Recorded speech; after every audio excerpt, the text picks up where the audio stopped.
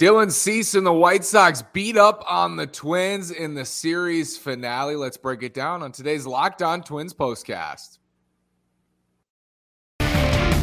You are Locked On Twins postcast, part of Locked On Sports Minnesota, your team every day.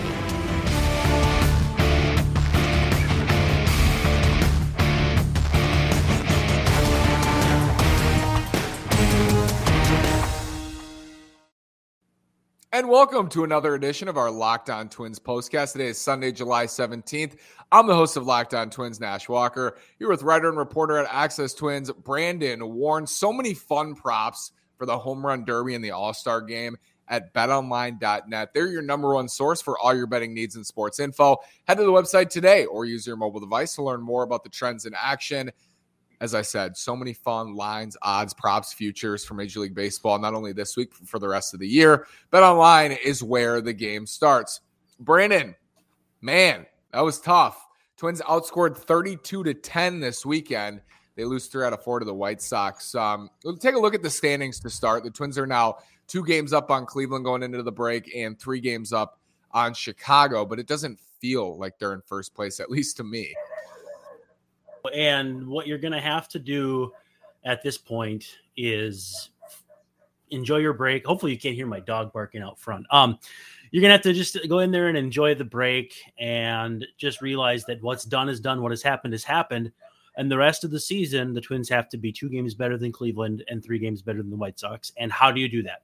And the way to do that is going to be to address this pitching staff, the starting rotation, the bullpen, and all of that. So it's going to be put up or shut up time sooner rather than later. I'm not sure that teams are trading guys anytime soon, but I'm sure there's going to be discussions over the All-Star break, both in person, over the phone, emails, texts, you name it. And the Twins need to start figuring out what reliever or 2 they're going to grab, and at least 1 starter, because this is a team in first place. This is a team that I believe in, and they can be solid, but the way things are going right now, there have been way too many games like this one today where it gives enough fans pause that they can actually do something in September and into October.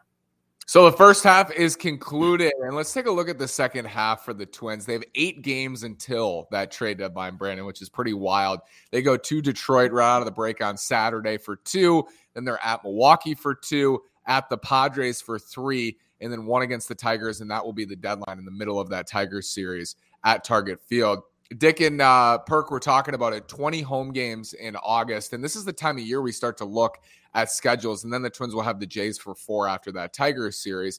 It's interesting because the Guardians are at the White Sox for 4, at the Red Sox for 4, at the Rays for 3, and then a series later after the D-backs, they have the Astros at home for 4. So Guardians, it's tough coming out of the break. Yeah, Guardians have the gauntlet coming out of the break, and we've seen the Twins to some extent kind of already go through that, went through the Dodgers early in the season, Yankees and all that, and came out, I mean, to this point, modestly in good shape, but at the same time, they're going to have to take care of business against the White Sox and Guardians, which in my estimation, to this point, they have not done. Now, coming into this series, you could make the case that they had against Chicago, and then this series turned that on its side. Right now, the Twins have been relying on other teams to keep these 2 teams at bay, but they're not doing it themselves. I don't believe you can do that over the course of a season and beat out these 2 teams. So it's going to take not only beating up on Detroit, who's just not in a good place, but again, taking on Chicago and Cleveland head on. And right now it does not feel like that's what they've been doing. And I suppose they're not going to play again until after the deadline. It's going to be interesting to see how these teams look different once the final bell sounds on August 2nd. White Sox out of the break, Guardians for 4. So that's a big 4-game series. That'll start Friday. So that's going to start on Friday. Guardians, White Sox in Chicago. Then the White Sox are at Coors against the Rockies. They have the A's and Royals for 6 and at the Rangers for 4. This is something we've discussed before. The White Sox schedule in the second half, they haven't played the A's yet. They have a ton of games against the Royals and Tigers. They haven't played the Rockies yet. So it's pretty light for the Sox in the second half, and that's why it was so important for the Twins to try to, as you said, take care of business here. Well, and a team that you are 3 games up on, you think about it as they need to be that many games better than you over a stretch So while it seems like in a short term, you win 3, they lose 3, and it's tied, if you take the long-term approach, if you take the long look at it, like if the Twins were to go 6-2 in their first 8, it's not possible for a team to catch you. For you to go 5-3, they have to go undefeated for them to catch you. So again, it's just going to come down to taking care of the business that's in front of you. And as hard as it is in today's day and age, not watching the scoreboards, not watching all that stuff outside of just getting information, because they can't get inside their own heads. They need to just hit the reset button. Fortunately, they have an extra day for their All-Star break to get things kind of ironed out. I wonder if Joe Smith will still be with the team. I wonder if Miguel Sano will be with the team. There's a lot of questions to answer in this next week without the benefit of any actual games being played. Unreal to me. They'll play those 2, and then they'll have an off day again on Monday. So they go Saturday, Sunday, off day Monday, and then 2 more against Milwaukee, Tuesday, Wednesday, and then their other off day on Thursday. It's pretty wild. I'll be in San Diego for the Padres series, so I'm excited for that. Chris Archer today returns, Brandon. Pretty solid in his return. I mean, Dylan Cease has been unbelievable this year. That's a tough task in that pitching matchup. Yeah, I mean, I went back and looked at the box score, and I was like, I guess the Twins only had 1 hit today, and that's kind of the Dylan Cease experience. He's been phenomenal. I know a lot of people are hot about him not being in the All-Star game, and deservedly so, but it's they just didn't do enough today, the Twins offensively. Again, it was the will they show up, won't they show up, will they score 10, will they give up 10, will they score 0, give up 0. It's just not a consistent effort often enough for maybe some casual fans to feel like they have staying power. And I'm here to tell you, I understand and I get it. And I'm not going to tell people they shouldn't feel that way. Well, I think, before the season, at least my goal as well, like for the Twins, I would say it would be successful is if they're in a position at the trade deadline to buy, and they're in a position that if they make the right moves at the deadline, they can make the playoffs, they can win the division. But it's just so hard to be sitting here. They're up 2 games on Cleveland. They're up 3 games on the White Sox, and to feel good. But we've done this so many times, Brandon, if you showed us before the season on opening day that this is where they would be after 1 half of baseball, I think we would have taken that. For sure. And there's very possible ways of making even just modest improvements where you clean up the middle of this bullpen, whether it's trading for David Robertson, Michael Givens, just 2 Cubs references off the top of my head. But those kinds of guys, you're always looking out there for like a Darren O'Day or someone who's been there before, has pitched some big innings in the past, maybe not terribly expensive because they're on a 1-year deal, they're playing on a lousy team, or maybe they haven't quite had as good a season as you could hope.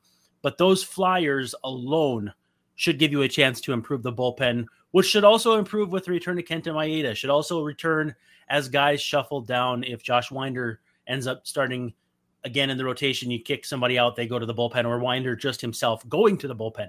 There's going to be a lot of moving pieces here. They're going to still have to sort out a lot of this in the next 2 weeks before the deadline.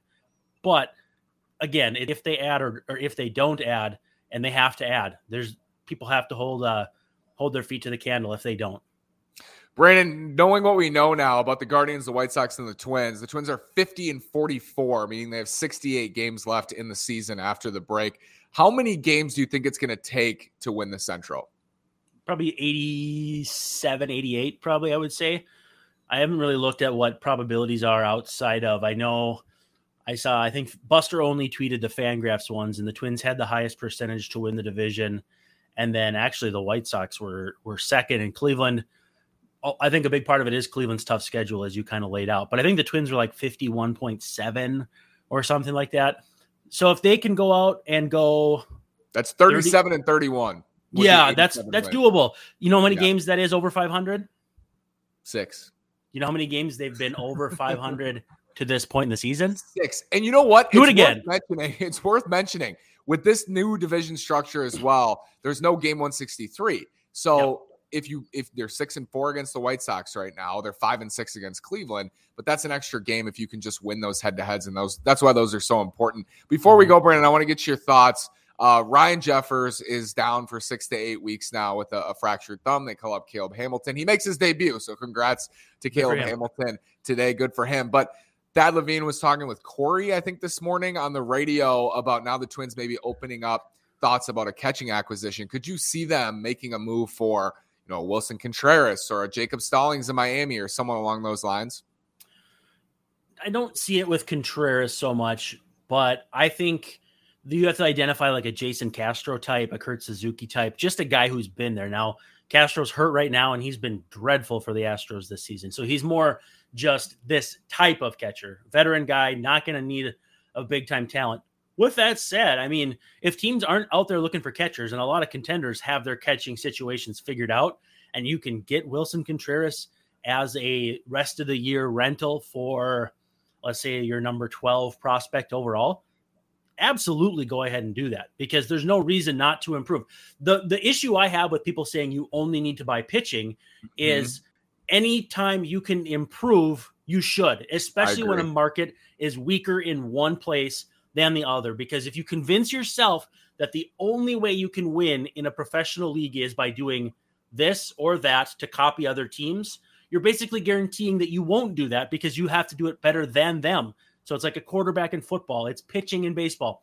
Make the best team you can with the constraints you have, whether it's salary, prospects, whatever, and go to war. That's what the Braves did last year. They weren't the best team, and they still came out with the title.